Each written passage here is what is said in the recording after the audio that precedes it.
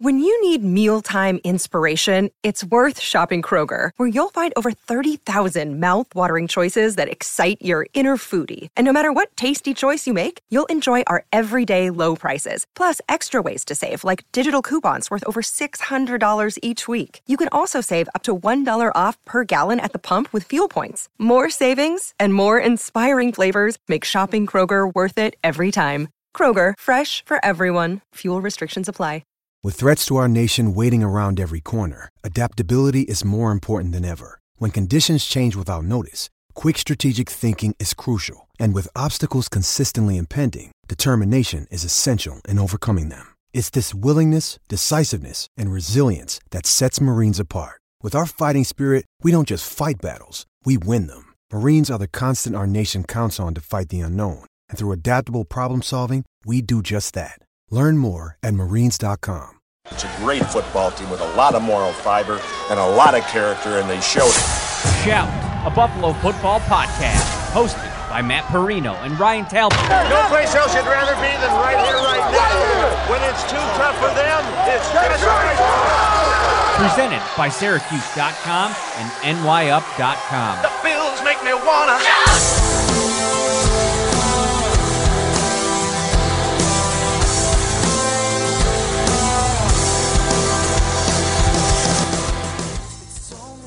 All right, Ryan. So it is Wednesday night. We are live. This is the live show. This is a big show today. We opened it up to the masses, and we asked them, who do you want to see on Wednesday night? We've had Chad Michael Murray, Jason Tardik, Lorenzo Alexander. We've had some amazing guests as we launched the Shout Buffalo Football podcast, which is live coming to you on this Wednesday night. But we got a fun lineup here tonight. I've been dying to have Jordan Reed for the Draft Network on. We missed him during draft season as everybody was kind of, busy, and, we hadn't really launched this thing until almost right before the draft or right after the draft. And Greg Thompson, our man from Cover One. So we have a nice lineup today. We got a spicy little mystery guest at 8:20. How are you doing, my friend? Hey, I'm doing great. No complaints here whatsoever. Another great show tonight. Like you said, we've had some great guests, and we continue to have some great guests here on the show. If you are new to the program, this is the Buffalo Bills Shout Football Podcast. It is a podcast, multi-episodes per week, especially in season, dedicated to your Buffalo Bills. I am your host, Matt Perino. He is my co-host, Ryan Talbot. We cover the Bills for New York Upstate and Syracuse.com. We are so appreciative for your viewership, and we're going to get into it tonight. Before we welcome in Greg to the show, I wanted to start off with, where we're at, sitting here, the Bills sitting here at 2-0. We opened up the week today out in Orchard Park, and lo and behold, Ryan, there was a laundry list of injuries on the initial injury report. We obviously knew that Tremaine Edmonds and Matt Milano were still probably going to appear on there. They did. They were limited today in practice. They were both out on the practice field. Tremaine Edmonds, who I think a lot of people thought probably had a better chance this week than Matt Milano. My wife just popped in. Sometimes, like when it's dark all around the room, if something comes at me from the side, it really scares the you-know-what out of me. So we're almost at Halloween, so that makes sense. Matt Milano was not in a red jersey today. Tremaine Edmonds was, so very good sign, for both of them, but more so maybe for Matt Milano, who maybe could be trending towards playing this week, and we'll get to this later. They're going to need him. But a couple names out there, Cole Beasley, Zach Moss, and Ed Oliver, all kind of eye poppers when they weren't participating in practice today. We'll see more tomorrow, but you have a little news on Zach Moss.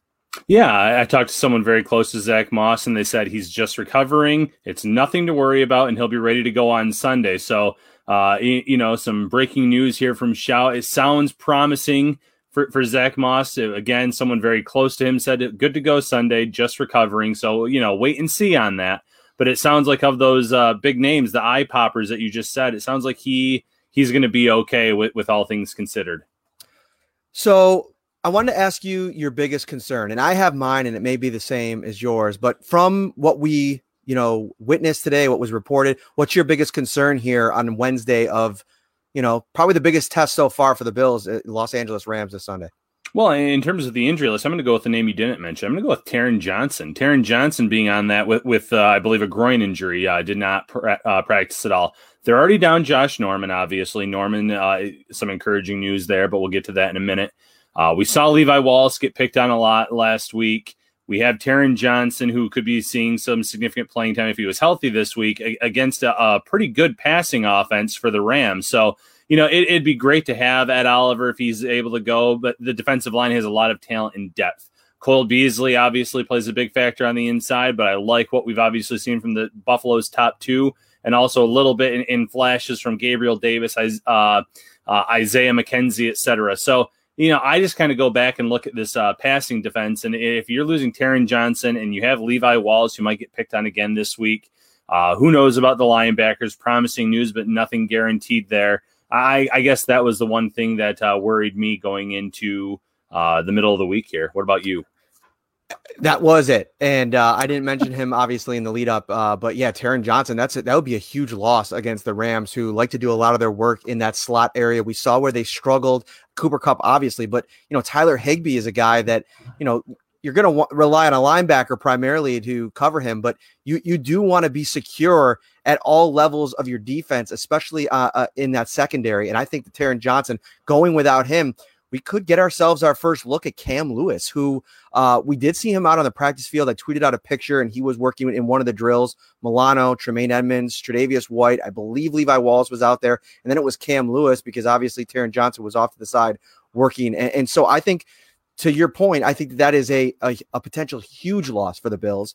We got a Josh Norman update today. I know every time we do one of these live shows, there's usually a Josh Norman question off to the side. And I asked Sean McDermott today, and he obviously didn't want to talk about it because he's worried about the Rams. He's worried about the players that are going to potentially be available. And we know that Josh Norman can't return until at the earliest week 4 off of the IR. But I asked him I was surprised at how complimentary and confident Sean McDermott seemed in a Josh Norman that really struggled in Washington last year and, maybe a little less 2 years ago. But for all intents and purposes, he hasn't been the same player in the last 4 years that he was in Carolina. So I think going into this, my expectation was this was going to be a real competition between Levi Wallace and Josh Norman. But with Levi Wallace's struggles, I got to thinking, man, how much are they kind of sitting back and waiting and hoping that they're going to get a Josh Norman back that can make an impact immediately? I believe it was 9 completions that Levi Wallace gave up on Sunday against the Miami Dolphins. Tough matchups, big wide receivers. He was on Mike Gesicki a ton. I think it was 119 yards. And Ryan Fitzpatrick, his highest passer rating against any individual defender came against Levi Wallace when he was targeting him. So I basically said, hey, Sean, when Josh Norman gets back, are you expecting him to make an impact? And he didn't say a lot, but the confidence still kind of came through when he talked about Josh Norman and, the potential that he can add to this defense. Yeah, and that's just it. He knows the system. He knows the scheme. He's a guy that Sean McDermott trusts, and if McDermott trusts you, that goes a long way in this defense. So I think that when he does come back, he's going to have a really good shot to come in and take over that job, that starting spot. He was the top cornerback opposite White on that first unofficial depth chart. That doesn't mean that would have been the case in week 1 had he been healthy, but I think we saw a little bit from Wallace that showed that maybe he does need to kind of have that competition, maybe let someone get in front of him for a little bit and see what happens there. I will say this about Wallace. I went back and I rewatched the game. There were some throws that I don't know if any cornerback would have been able to break up. There was one that Fitzpatrick just was putting them into these tight windows in these good spots where Wallace couldn't get to them, where I don't think any cornerback could get to them. There was one where he was on top of, I want to say it was Gesicki's back on one of the plays, and the tight end, the very talented tight end, hauled it in. So there were some out of those, I think you said 9 catches there, that I'm not sure anyone would have done anything better than what he did. But obviously there's a lot of room for improvement too. Yeah, and I think to your point, it's a good one. And I think that, one thing I really have taken away from the last 3 days in after the game when we got a chance to talk to some guys, and then today, Jordan Poyer, I asked him about Levi's performance and anything that, a captain would say to a younger player. And he said, we have all the confidence in the world in Levi. I've had days where I haven't had my best stuff, he said. And, sometimes you don't make plays. You come back the next game better. Leslie Frazier, I think, that's where I got my wheels started turning when it came to Josh Norman, because he basically said, listen, when you're going to rarely target Tre'Davious White if you're an opposing team's quarterback, because we all know how good he is. So the guy who is opposite Trey White is going to get the work. You have to know that going into a game, and you have to prepare mentally for that. The only way to get them off of you is to find a way to make some plays. And so I think Levi Wallace moving forward has to accept the challenge when he's in there, and he's going to be in there again this week, especially if they're down Taron Johnson. We'll see how that plays out this week, but groin injuries are always kind of scary. But I thought that was interesting. And, I thought Leslie Frazier and Sean McDermott have talked very highly of Josh Norman, and the play that he got injured at back in training camp was an interception. He made a big play. And that's something that, Jordan Poyer and other guys have talked about wanting to do more, turn the ball over. So we'll see. I'm very interested to see week 4 Vegas, what they do with Josh Norman. But we got our first guest to get here. We got to bring him in.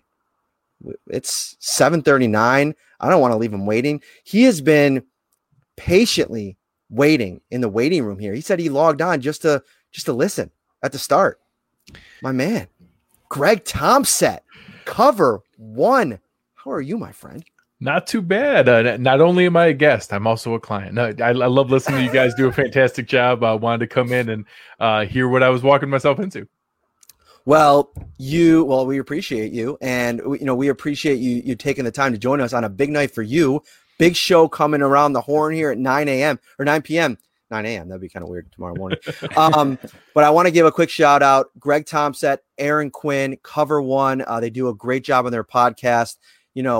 Man, this is such a talented group. I talked to my buddy over at Buffalo Rumblings, Bruce Nolan. Talk to him all the time, man. Like, I just love all of the interactions and all of the just talent on this beat, in this market, in this community. And you're a big piece of it. And you were the person that everybody wanted to see today. So, my man, welcome to the show. We're thrilled to have you.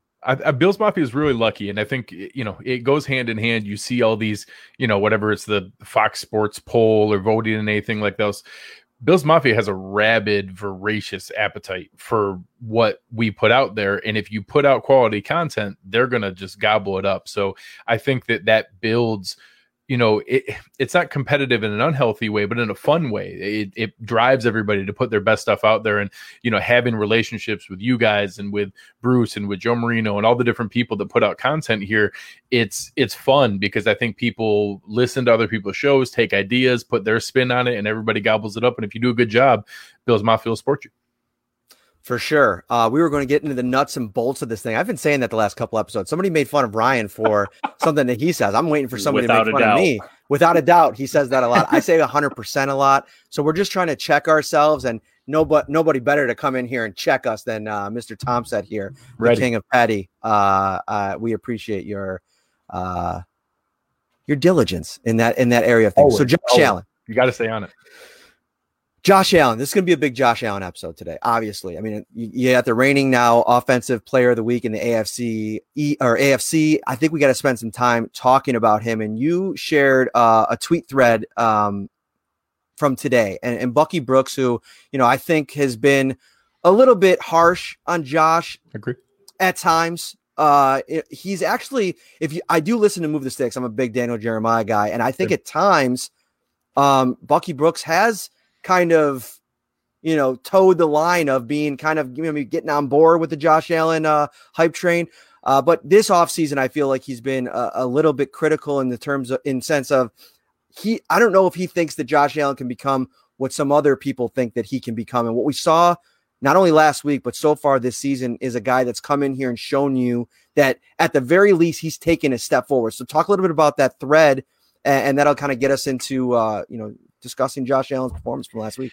Yeah, it's something that I think Eric and Aaron and I have really drilled in on over all 3 years with Josh, is that his risk is real. The reason that everybody, panned him as a prospect was because he doesn't fit any of the norms of what you would normally see in progression. And I kept harping on the fact that, yes, that risk is real. The challenge and the frustration that many Bills fans ran into was many people saw what was honestly the highest probability of being a bust as he can only be a bust. And what people didn't realize is that the flip side of that coin is there was also a greater capacity for improvement. So I went through there and Bucky was listing out, and I thought he kind of generalized the improvements and the things we've seen in younger quarterbacks being good earlier. And he was listing off all the different reasons. And I actually, picked it apart a little bit. Josh Allen was not a highly recruited guy in high school. It also means he wasn't running a crazy air raid high school offense. He wasn't in the summer 7-on-7 leagues. He didn't get invited to Trent Dilfer's Elite 11 camp. He didn't get the high-end fancy quarterback training.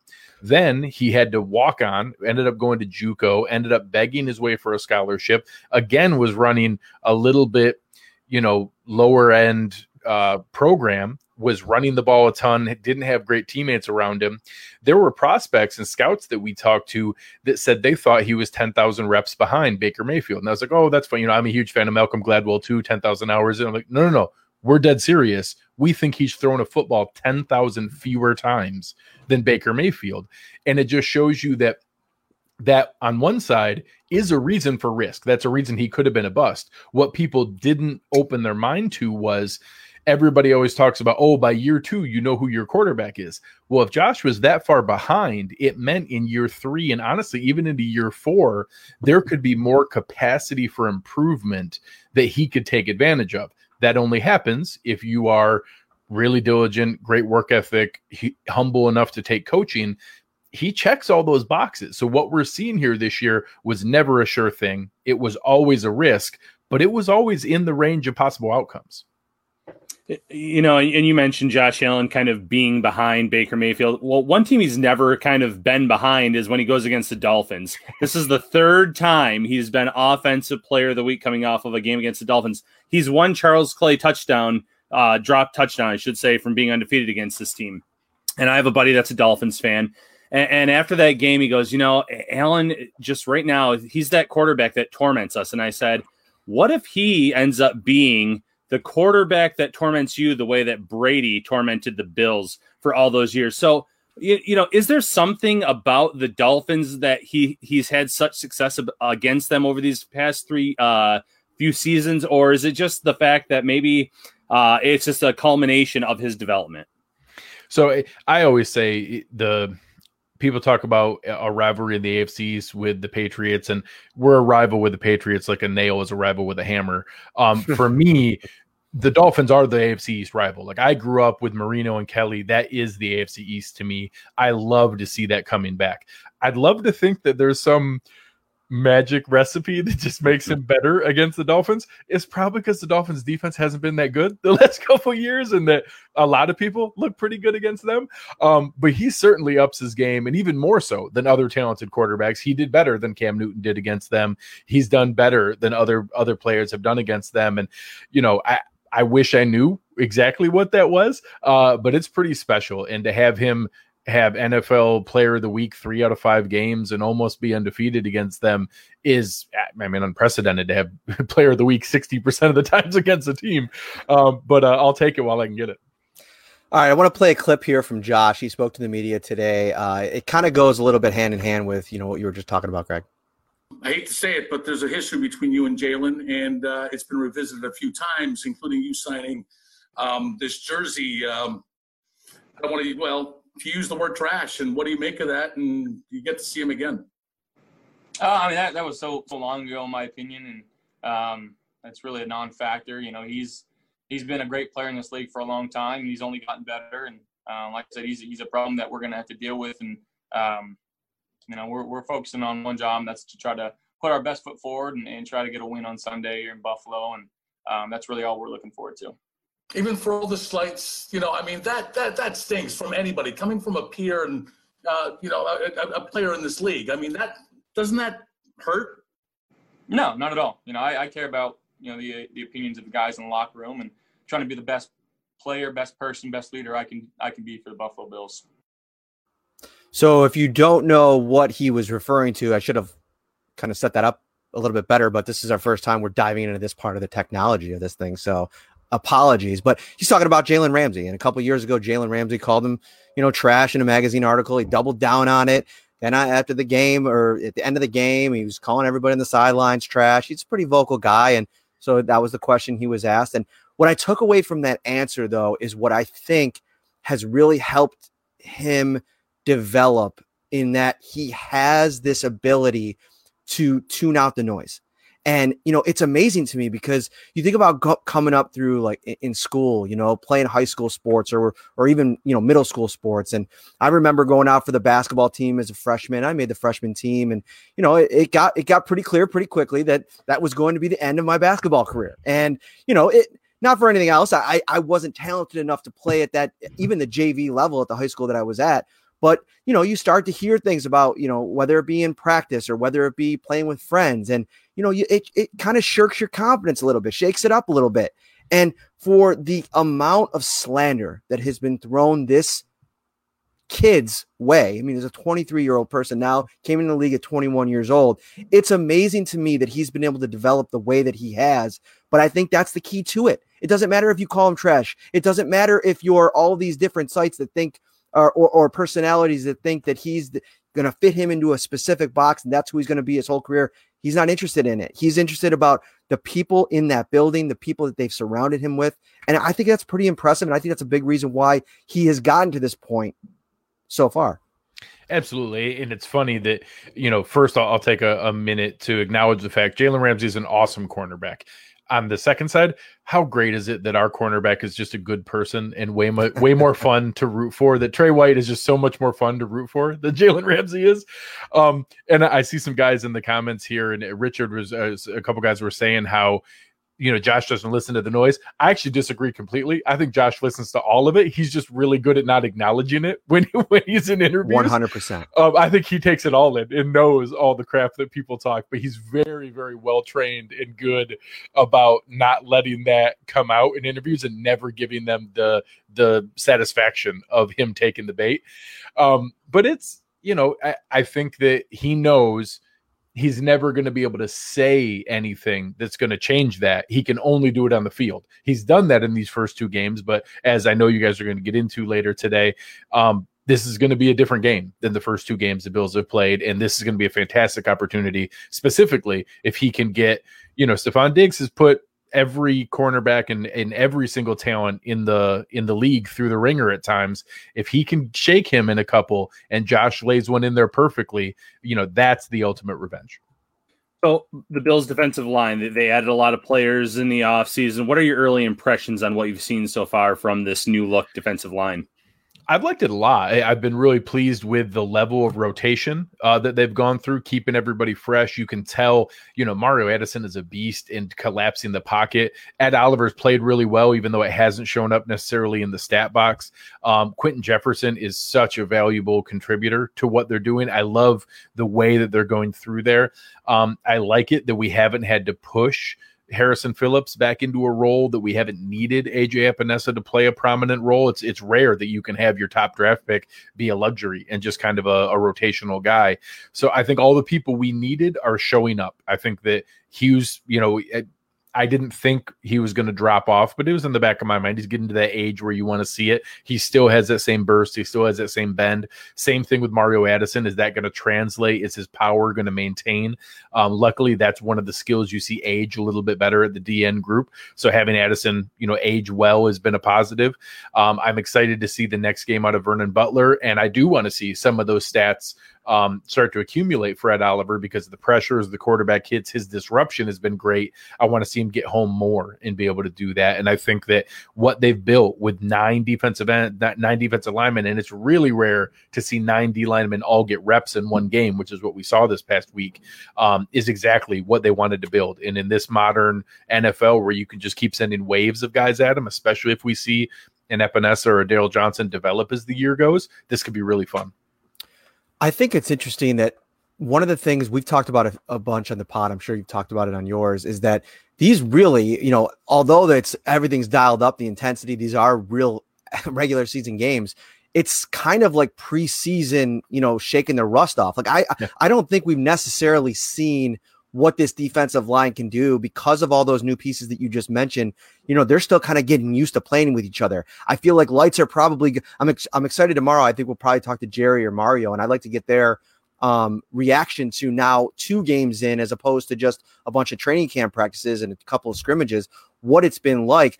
But I think that it's almost nice that you had these 2 games as, I don't want to call them warm-ups, because I do think Miami's better than a lot of people are giving them credit for. But yes, I do think it's kind of nice that you had these 2 games to get warmed up, because I think you're going to need that pass rush to be even better, especially with the potential of some of these guys that could be out. We mentioned Taron Johnson. We mentioned Tremaine Edmonds and Matt Milano. If one of them or both of them aren't able to come back this week, you're going to really need your defensive linemen to frustrate Jared Goff this week, Derek Carr in 2 weeks, Patrick Mahomes in a month. I mean, it doesn't get easier here as you go along.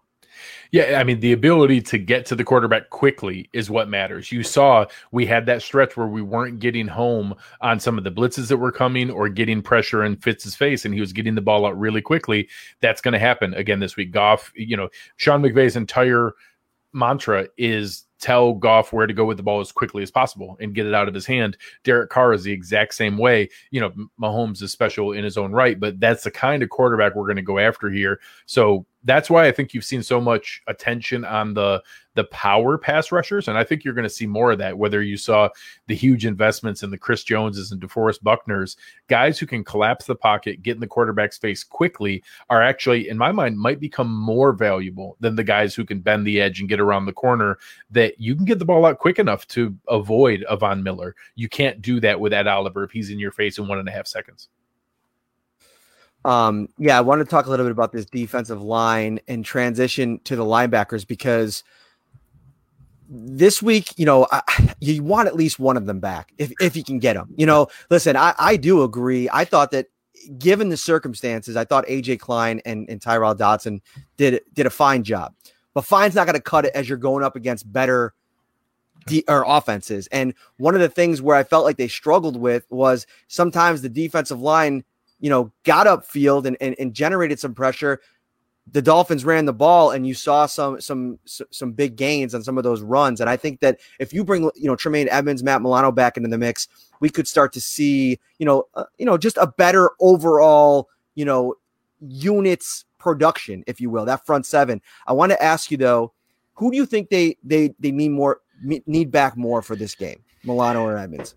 So it's funny. I think a lot of people see the game that Gesicki had and see the crossers going along there, and their mind goes to Matt Milano. And I think that that's logical. I think that he is better individually in coverage. I think the piece that people don't realize is Tremaine Edmonds is such a freak of nature that his 7-foot wingspan and his ability to move so quickly in the center of the field takes up so much just visual space in the quarterback's face when he's looking at where he can go with the ball. He closes off, half of the distance between the hash marks just by standing there like this, and can move so quickly to it that I almost think that is a bigger buoy that I kind of think I have enough confidence that Dodson can be 60% of Milano if you put Edmonds next to him. He's never going to be what Milano is. We need both back for the run that I think we can go on. But if I had to choose one, I actually, even though it might not be as logical, I'd actually take Tremaine back, because I think he takes up more space in the middle of that zone. Yeah, without a doubt. I mean, he's also really good at when he kind of comes after, getting his arms up and batting passes too. And that's what maybe they need on Sunday. A tip pass that goes in the air that can be intercepted, because like you said, the guys on the D line might not be able to get home because Goff gets it out fast. But if the ball gets batted, anything can happen, and that's fair game. And this game might come down to who turns the ball over less when all is said and done with this final score. Agreed. I'm really excited to see it. This is going to be the real test. Like I said, it's not preseason. They weren't warm-up games, but it wasn't a bad thing that we did get 2 of the lesser talents on our roster and the schedule in the first 2 games. This is not going to be the case. You're talking about a team with a really talented offense, 2 of the most talented players in the entire NFL on their defense. It's the real key is, can you take advantage of the other 9? Can you focus on Donald and Ramsey? Can you find a way to pick apart the other 9 and really be able to drive that home? And we're about to find out. Mr. Greg Tomset, Cover One. Make sure you follow him on Twitter at Greg Tomset. I'm guessing that's the handle because it's written right below your face there. But why don't you let everybody know where they can find you? And in an hour here, they should tune in. Yeah, please. For everybody who's enjoying this show coming over, we're going to have Jordan Rodriguez on the show tonight, who was covering the Panthers. Has been on the show before. She's moved out to LA and is covering the Rams for The Athletic now. Aaron and I will be talking to her tonight, previewing that. You can come over to cover1.net, the Cover One app. Find us on all your social media platforms, having fun, talking to Bills Mafia, and enjoying your guys' work as well. Awesome, man. And definitely get over there, Jordan. That's my girl, man. She does a great job over there. Unfortunately, we couldn't get her lined up this week because she was busy on Friday. But she does a great job. So enjoy the show. Thank you so much for coming on. We'll talk to you soon, buddy. Appreciate it, guys. All right, there we go. First segment in the book. Next up, we're bringing him right in. He's in the waiting room. He's ready to go. We're not waiting until 8:00. We're a minute early. Jordan Reed, my friend from the Draft Network. How are you? Good. Thank you guys for having me. Excited to be here. Yeah, man. Thank you so much for carving out some time. We opened it up to the fans of the Shout Football podcast, and you were requested specifically. So obviously a lot of respect for your work. We have so much to dive in here tonight.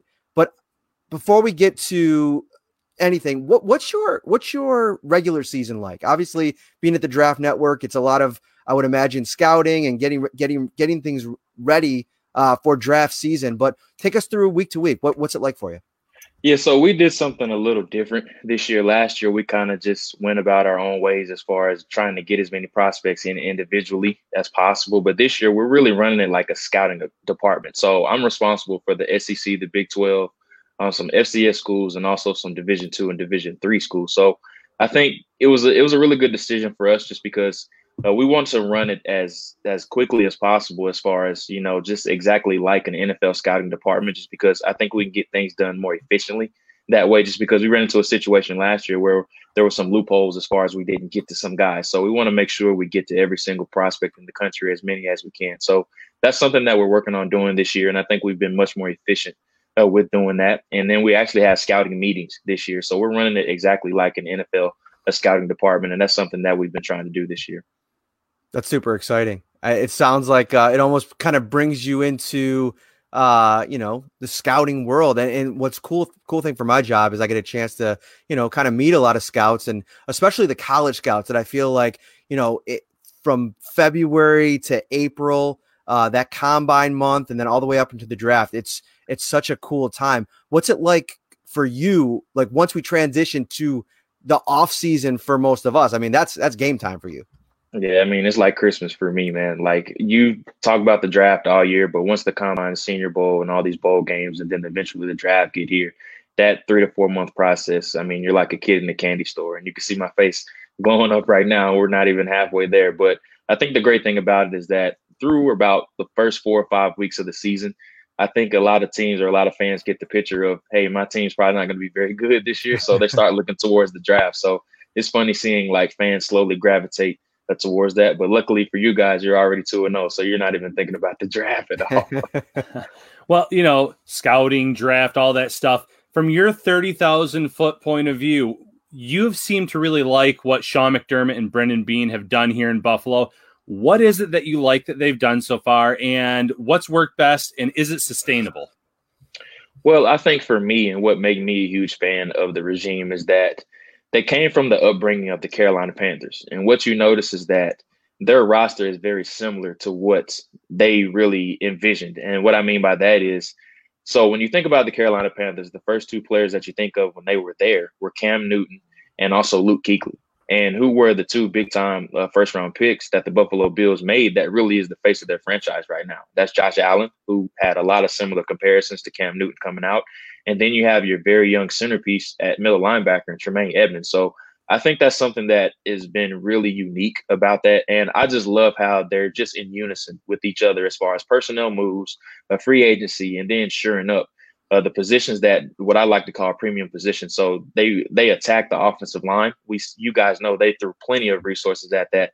And I just loved how they've set up Josh Allen to succeed. Everybody knows what his flaws are. We could go on and on about that, but I think he's done a really good job of improving on that this year. But I think what Josh owes a lot of credit to is Brandon Beane getting those guys surrounding him. So what I mean by that is we know the situation that the New York Jets are in right now. We've seen it with plenty of other young quarterbacks throughout the league of them just not having a proper or adequate surrounding cast around him. But I think that's something that Brandon Beane has done a tremendous job with. How sustainable is this? I mean, I know probably a big part of it is Josh Allen and how he continues to develop and pan out. But in terms of the entire build here, we're now at kind of, the end point in the fact that the structure's been built. And now it's about how long can you make what you've built work for you. And so when you look at all the parts of this roster on both sides of the ball, what they've done in free agency to kind of supplement what they've done in the draft, do you envision this as a team and a roster that's going to continue to ascend over the next couple of years, or is there still more work to do in the next few? I think it's a little bit of a combination of both, just because you see of course, every team has their weaknesses. I think cornerback, the second cornerback on the roster, I think that's a clear hole right now. But as far as the overall construction of everything, I think this is something that is very sustainable, just because, I mean, in the division that they're in, I think it's pretty much up for grabs right now, especially, with the Patriots on the downswing now, that everybody's thinking they're on the downswing anyway. I think with Tom Brady really exiting that division, I think now you're talking about something that is wide open. And now with the Bills really hitting their stride at this point right now, along with Josh Allen, who's a young and ascending quarterback. I love what I've seen from him so far. And we know just everything that went about with him in the pre-draft process. I'm sure there was a lot of mixed opinions when you guys selected him a few years ago, but I thought he's done a really good job, especially the first two games. I think he's been phenomenal as far as showing his growth. Then you bring in a superstar wide receiver and Stephon Diggs, and just the way this roster is constructed, I think they're in a really good cap situation.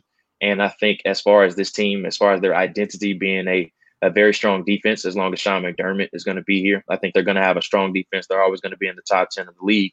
But the thing that I think that does worry me a little bit is Brian Daboll. I think he's a very key piece. And we know whenever your offense has success and you don't have an offensive-minded coach or head coach, I'm speaking of, the offensive coordinator is always going to get some attention. So I think they have to do a really good job of identifying somebody that, whether it's in-house or even out of the coaching staff, unless Brian Daboll gets a head coaching job somewhere, which if the Bills stay on this pace, which is I think is going to be a very highly a possibility, they have to find out who that next predecessor can be for Brian Daboll, just because I think he's a very, very key piece in what's happening right now.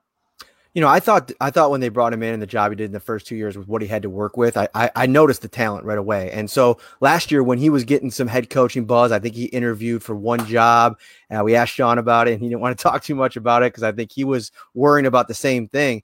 I think you bring up a great point, like in-house. I mean, that's something that we're going to have to really talk about, once that time comes, because if you look at, Ken Dorsey, I'm not so sure, as good as he's been for Josh Allen, you look at him as a potential offensive coordinator and a play caller with no previous experience. That's one of the things that's been so key for Brian Daboll is, one of the things that really interested Brandon Beane when he was interviewing him, he said he got to a couple spots in Miami, Cleveland, where things didn't go very well as an offensive coordinator. He went back to the drawing board, went back to New England. He was just an offensive assistant. He studied the offensive line with Dante Scarnecchia, became a student of the game, then went to the college level, had success as a play caller there at Alabama, then came to, obviously Buffalo. We know where things are trending right now, but I think that's a great point. That's something we're definitely going to get into over the course of the next couple months if this team continues to play the way it does. Stephon Diggs, when they made that deal, I was absolutely floored with the amount of national attention that came and basically said that the Bills gave up too much. I basically said I would have given up even more because of what I thought he can mean to this offense. And through 2 games, I think we've seen kind of the preview of what he means, not only for what he does, but what it means for everybody else.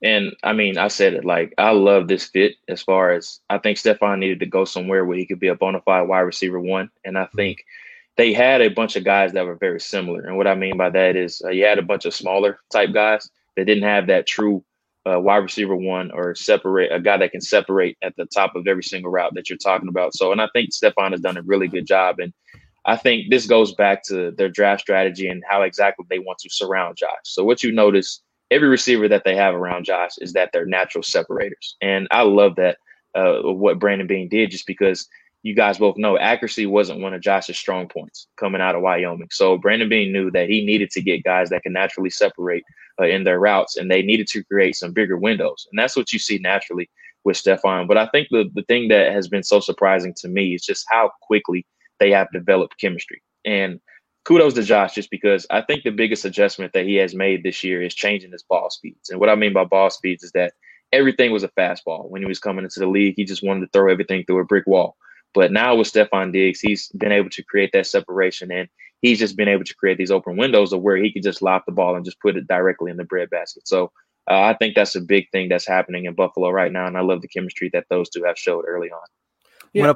Let me play a quick clip, Ryan, because Stephon Diggs had something interesting to say to it, and I want all of us to react to it. We heard from Brian Daboll on Monday, and he brought up a moment in the game when John Brown went on the headset and basically told Josh to feed 14 because it was kind of like your time when you were taking over, and then how you went back and said, no, we got to get Cole involved. We got to get John involved. For you guys, it seems like the chemistry is already there. How difficult is it, I guess, for an opposing defense to try and stop three receivers who are all producing at kind of this level? Like I say, John Brown's probably one of the more underappreciated, underrated receivers in the league. And it kind of like gives you, I guess, that conversation that you had with Coach Daboll, like kind of like shows you, like it's not fake, it's for real. The guys that's in that room, and in my room at least, we're not selfish guys, especially not me. It's going to come a time in games where John Brown going to have to eat. Cole Beasley's going to have to eat. Gabe Davis going to have to eat. And it's just going to have to be that way. Guys going to have to play at a high level. And they go out each and every day and they display that in practice. So it's no surprise when it happens in games. But it just shows that we're all in this thing together. We're all trying to push everybody forward, and having success isn't just part of it. It's just one guy's thing. We all have success as one. So. More unselfishness than anything. Yeah, so we've seen that Diggs has been a great addition for the Bills, but he's also been a pretty big subtraction through 2 weeks for the Vikings. How big has his loss been so far? Buffalo said at the time of the draft, we didn't think we'd get one of the top wide receivers if we stayed put where we were, and sure enough, the top three were all gone. Justin Jefferson went to the Vikings with that pick that the Bills had, so it's not fair to say it's a one-for-one swap because that's not what it truly was. But how much has the loss of Diggs meant for the Vikings so far through 2 weeks? Oh, it's been monumental. Just because, the only player that you have to focus on really on the perimeter right now is Adam Thielen. And Adam Thielen, whenever he's played, I'm a big Adam Thielen fan, but whenever he's played without Stephon Diggs, whether that's due to injury or any other variables that did happen that caused him to miss games, he hasn't been very good. And that's no shot to Thielen or anything like that. But I think that's just a credit to Diggs and just the attention that he brings to defenses and just how well orchestrated his game is overall. So I'll say this, guys, like the Vikings are a mess right now. That's the easiest way to put it, honestly. And I think Diggs not being there is a big part of that, just because Jefferson, the game just isn't really slowed down for him right now. He's a rookie, and we know wide receiver is one of the harder positions to transition right away in the league. You're learning a new offense, and then you're expected to come in and be really the second most productive wide receiver, and then you're always going to be pegged as the guy that was picked to replace Stephon Diggs. So there's monumental expectations for Jefferson coming in, and then the chemistry between Kirk Cousins and all those guys on the perimeter just isn't there right now. Are you surprised at all about what we heard in that clip? When this was all happening, even over the course of the last year, when we heard about Stephon Diggs and some of the problems that he was having there, a lot of people threw around the term, diva wide receiver, a guy that's just kind of concerned with his own deal. He's been anything but that. I've been pretty amazed at how unselfish he seems. It's all about winning. It's all about his teammates and his guys and helping Josh Allen. Those are a lot of words, but the actions are kind of following suit. Yeah, and I think the thing with Stephon is that he's just in a happy situation of where he's the bona fide wide receiver one. And then the Bills have a really good culture as well, and the Vikings have a good culture as well. But I just like the ascending parts that the Bills have right now. They have a young quarterback that Stephon has had a really good chemistry with right now. But there's no question he's the bona fide wide receiver one.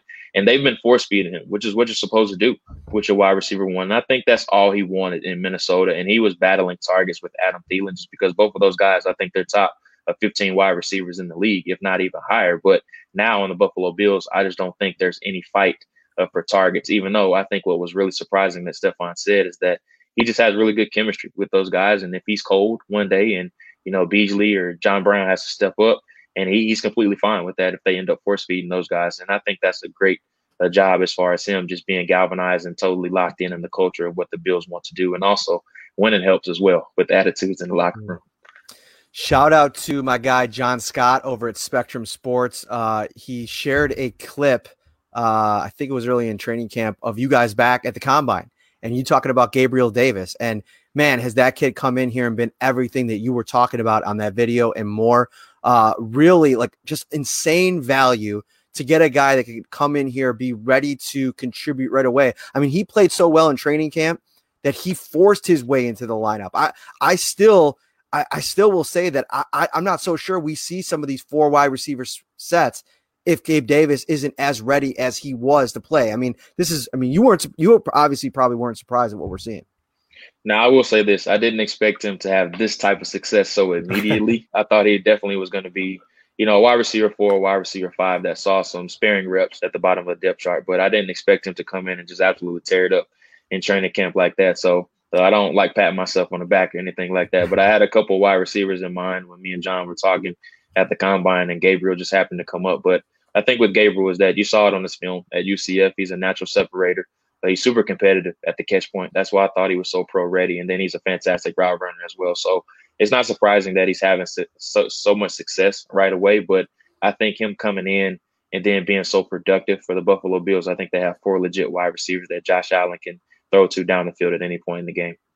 Yeah, let's stick with that draft class a little bit here. AJ Epineza, he was Buffalo's first pick in this draft, hasn't seen much time out there for less than 20 snaps week 2, inactive week 1. Some fans in the fan base are a little bit worried, but obviously with the depth there, he hasn't really been needed yet. So how much could he benefit, I guess, from kind of having a redshirt season, still being out there and playing a little bit, but not being forced into lineup, so to speak?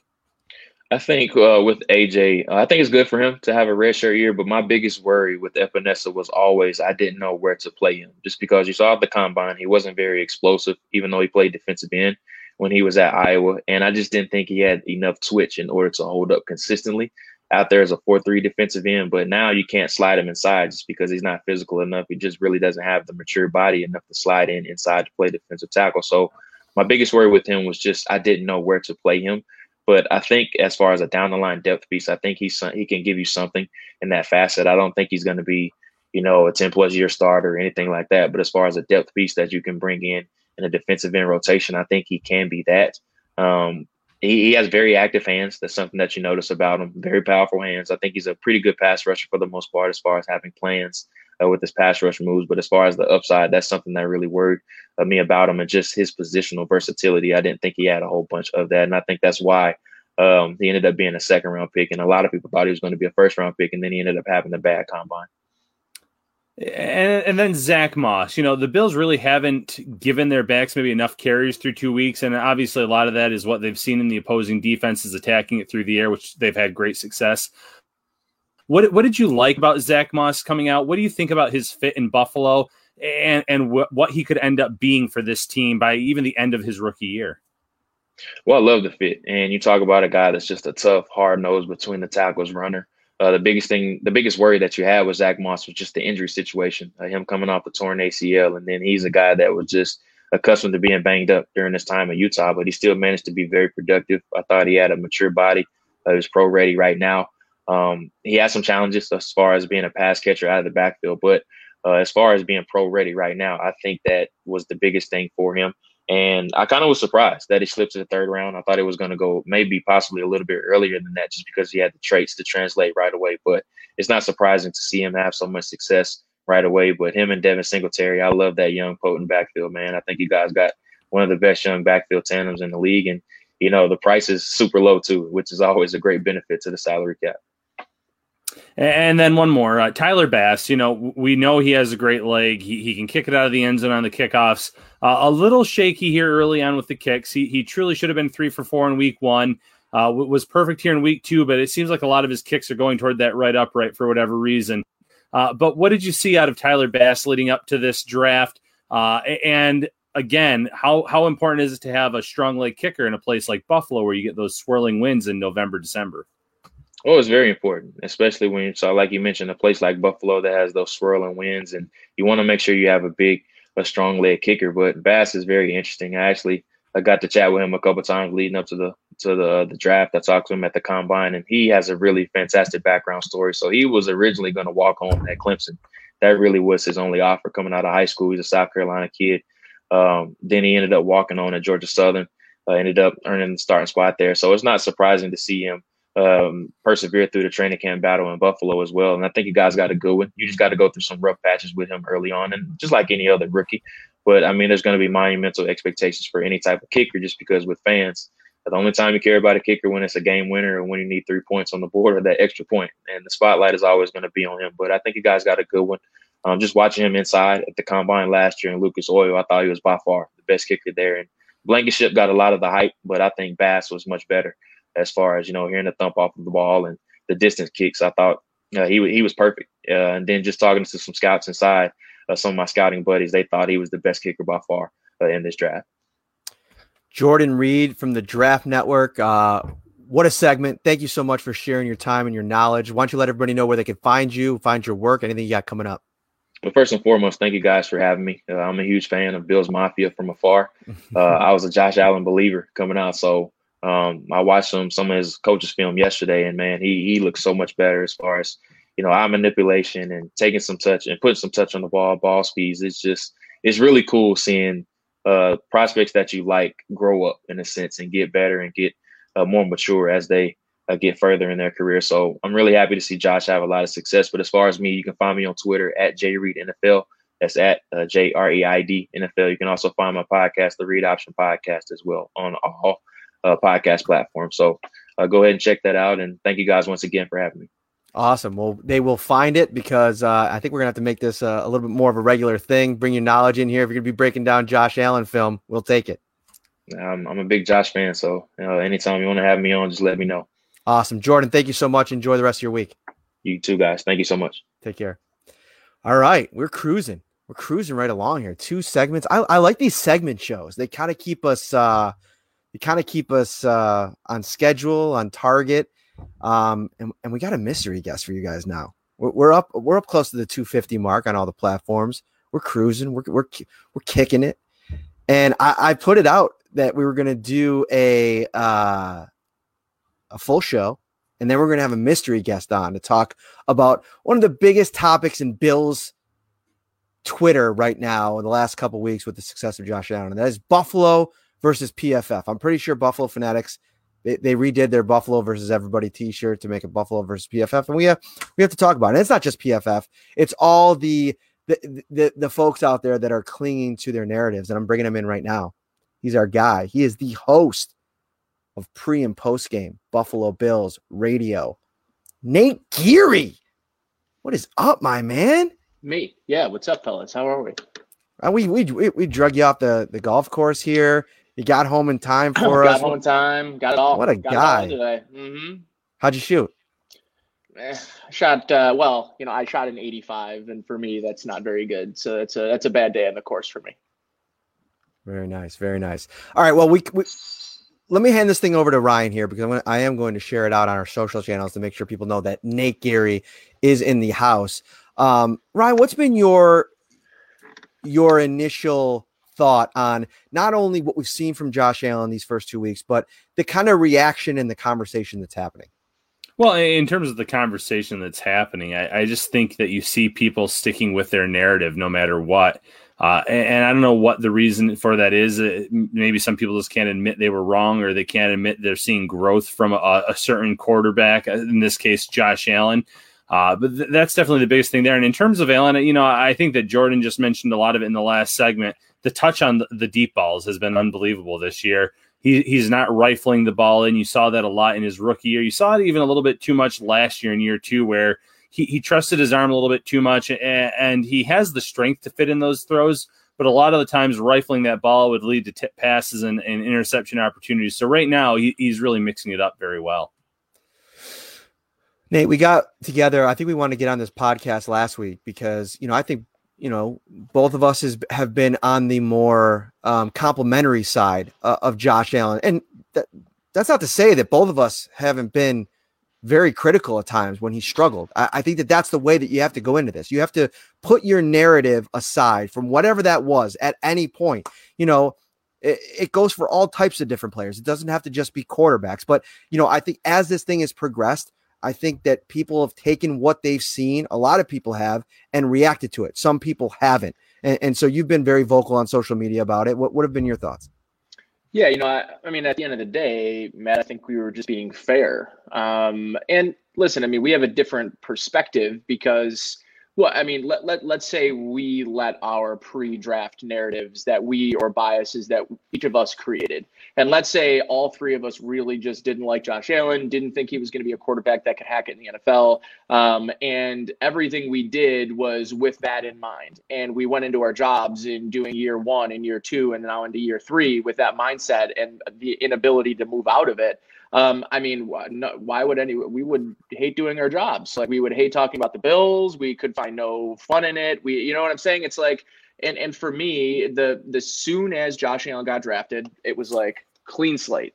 Like from here on out, nothing that I can assess, any opinions that I'm going to create, I'm going to do from here out and kind of forget about what we saw in college because he's a player that very clearly just is still in the raw category of his career. And right now we're seeing the harmonious connection between offensive coordinator and head coach. And I was mentioning this to Eric Turner the other day, and I said, it's very rare in the NFL that a young quarterback gets the same offensive coordinator for the first 3 years of his career. Typically, rookie quarterbacks that are starting early are starting for bad football teams, and those football teams tend to have a lot of coaching turnover. And this team has, really set itself up to be a team that was ready to mold a quarterback. And, frankly, the Bills weren't, as much as we all are upset about, Patrick Mahomes. Is Patrick Mahomes the same? Is this the same type of place year 1 than it was year 2? And I don't think so. So, like, Josh Allen's in a place now where he trusts his offensive coordinator. His offensive coordinator clearly trusts him. And, oh, by the way, they've surrounded him with, one of the best supporting casts in terms of 3 wide receivers in football. Outside of Atlanta, there isn't many other teams that are running 3 guys out there and that are all putting up stats. And listen, at the end of the day, I am astounded as anyone else who didn't think he was going to be a really good player or a franchise quarterback that he has come as far as he could or as far as he has. It's remarkable to me that we saw an incremental year 1 to year 2 step, right? We're seeing like a leap, like a significant, like this is the type of step that maybe we would hope to see by the end of the year. So the fact that it's right out of the gates has got to make you pretty excited about what's to come on the schedule. And for me, yeah, a lot of these people are probably going to sit around and wait for him to throw his first interception, and that'll be the first thing they post. And that is probably the reality that we'll all continue to live in here. And listen, I think Bruce Nolan said it best. I think he said, Josh Allen will walk on water and his haters will say it's because he can't swim. And I think that is probably the best analogy that I've seen regarding sort of the vitriol around Josh Allen. I think a big piece of it, Ryan, too, was whether it be the football related narrative that people crafted based on what he did in college. There is still, I think, a group of people that, kind of also cling to a lot of that pre-draft hype that, some of the tweets that came out back in the day and maybe just glossing the headlines and not really putting the time into figuring out, all right, who actually is this kid? And I think one of the benefits that we have as local media that are, in the locker rooms or on the Zoom calls or the press conferences and in it all the time is you not only get to see for your own self what the guy is all about, but you get to see what his teammates think about him. And I think that's something that's lost in the national narrative more than anything. And I think people gloss over it. They talk about his leadership ability, but it's not only just his leadership ability. It's the way these guys love him. I mean, we saw it the other night, John Feliciano bringing him onto his Twitch game, just being one of the guys. I mean, these guys love that. I mean, you look around the league at some of the real superstar quarterbacks over the years, and I hate to single him out, but Aaron Rodgers, he doesn't strike me as a guy that you're just going to go and kick it with. You know what I mean? And I think that, he's great in his own ways. He's a great player, and he might have his own leader. I'm not going to comment on it because I'm not in Green Bay covering him. But I just think for what Josh Allen brings to the room, I don't think he's given enough credit, from that perspective. And don't forget, this is a team sport where you gotta kind of operate here in a group environment, and having that kind of personality is so huge. Oh, without a doubt. You heard Cole Beasley last year in his first year just rave about Josh Allen and say, that they would go anywhere with this guy. John Brown's raved about him. You're seeing the instant chemistry with Diggs and how much he and Diggs are on the same page. Offensive lineman, the list goes on and on. Like you said, he's one of the guys, and he's this player that they are willing to fight for, that they do believe in that. Hey, if he makes a mistake, he's going to come back out there and he's going to correct it. And he's going to do something to lead that team back. Just like he did on Sunday. He didn't make any mistakes, don't get me wrong, but he led that team back when they needed him most. Nate, what's been your, and we could talk more about this. We got you for another 10 maybe here. We'll go till about 8:40.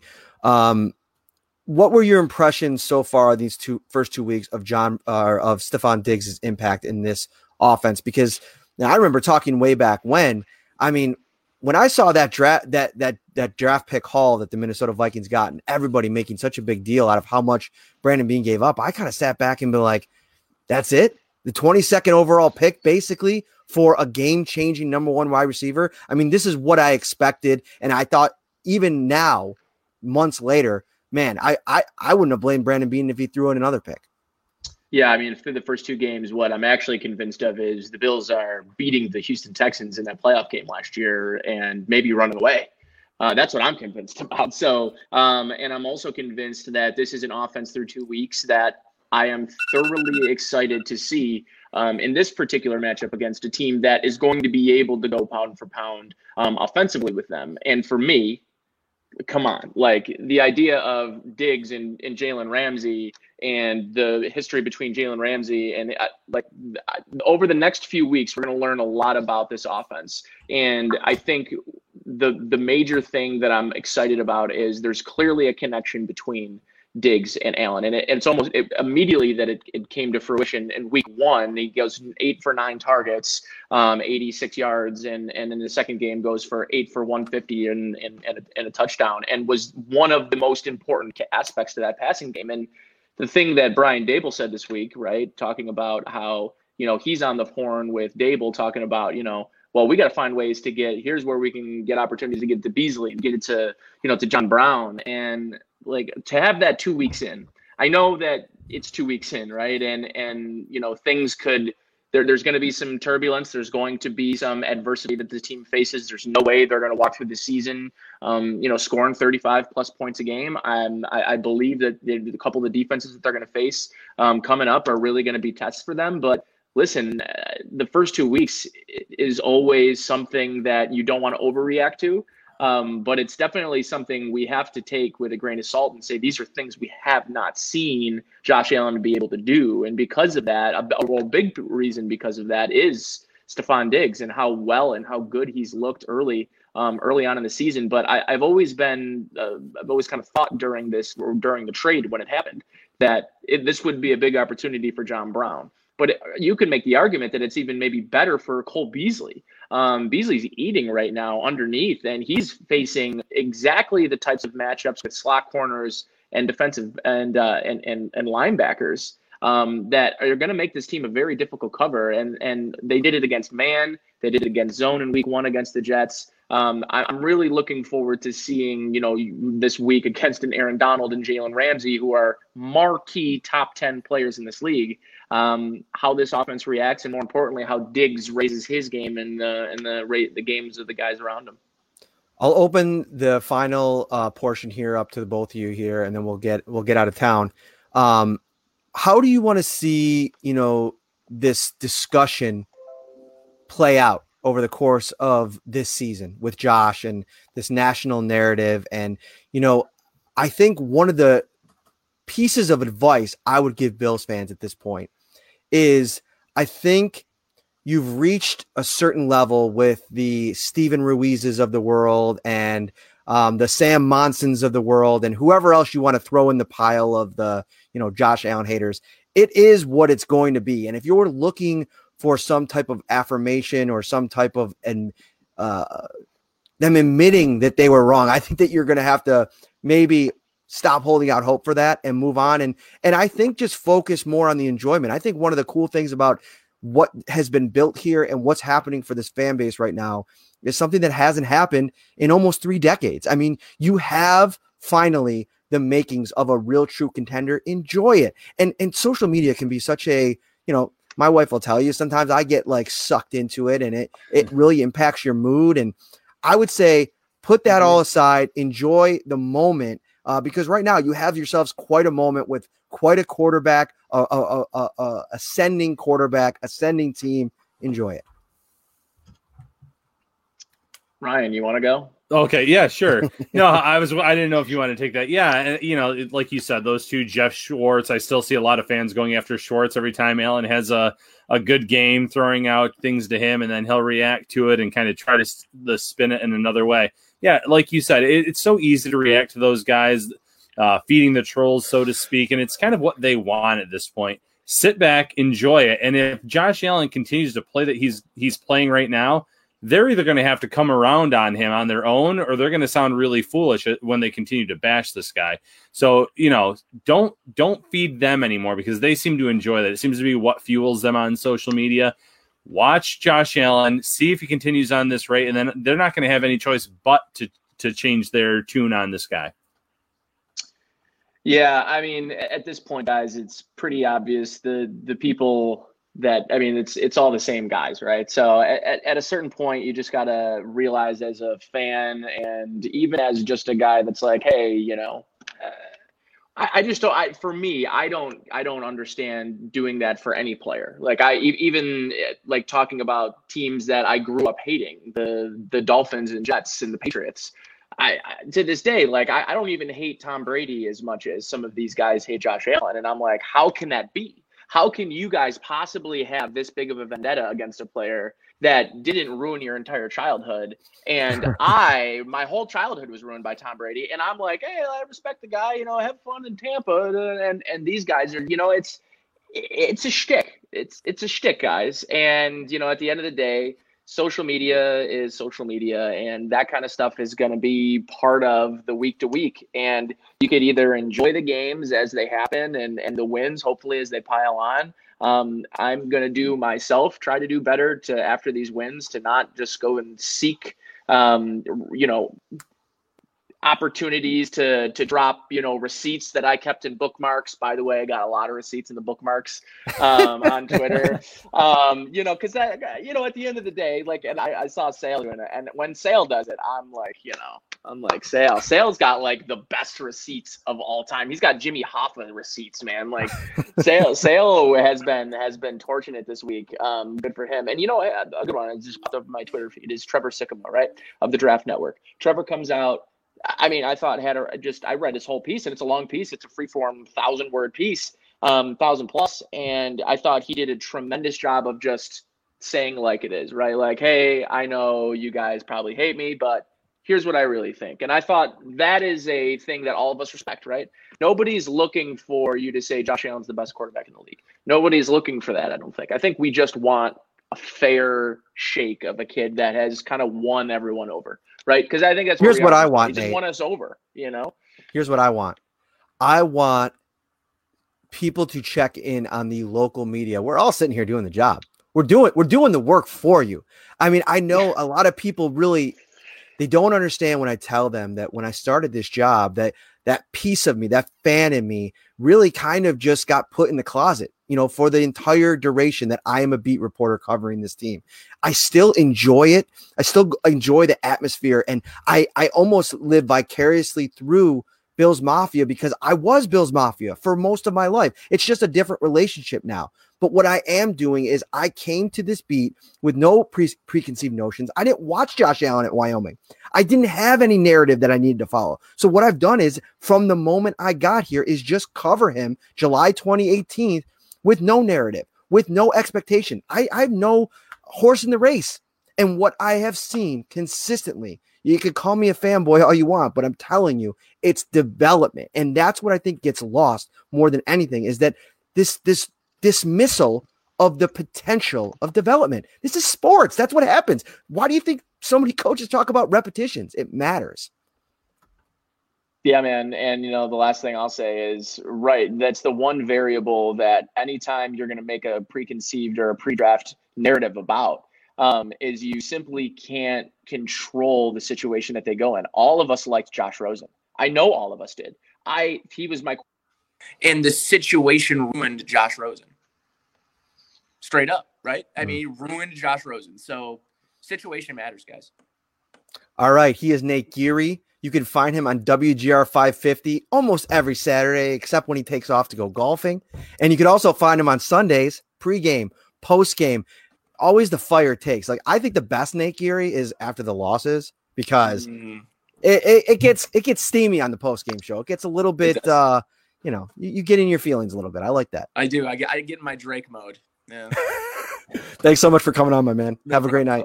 You too. Take care. All right, Ryan, let's wrap this thing up. Final thoughts. Give me your final. I want to start doing that at the end of the shows. I want you to really, dive deep, give us your final thoughts, your takeaways, all that kind of stuff. Yeah. Final thoughts. Don't overreact either way to Sunday's game, the outcome, whether it's a win or a loss. Some people are already writing off the first two games as being gimmies against the Jets and the Dolphins. There's no such thing as a gimme in the NFL. I know how unprepared the Jets have looked in the last 2 weeks. Every game's tough. You're playing against professional talent. If the Bills go out and win this game, great. They're 3-0. They're in really good shape, but that doesn't, 1 week at a time, I guess is the best way to say it. And if they lose this one, let's wait it out. Don't overreact. Don't underreact. Just enjoy the ride. $1 and a dime.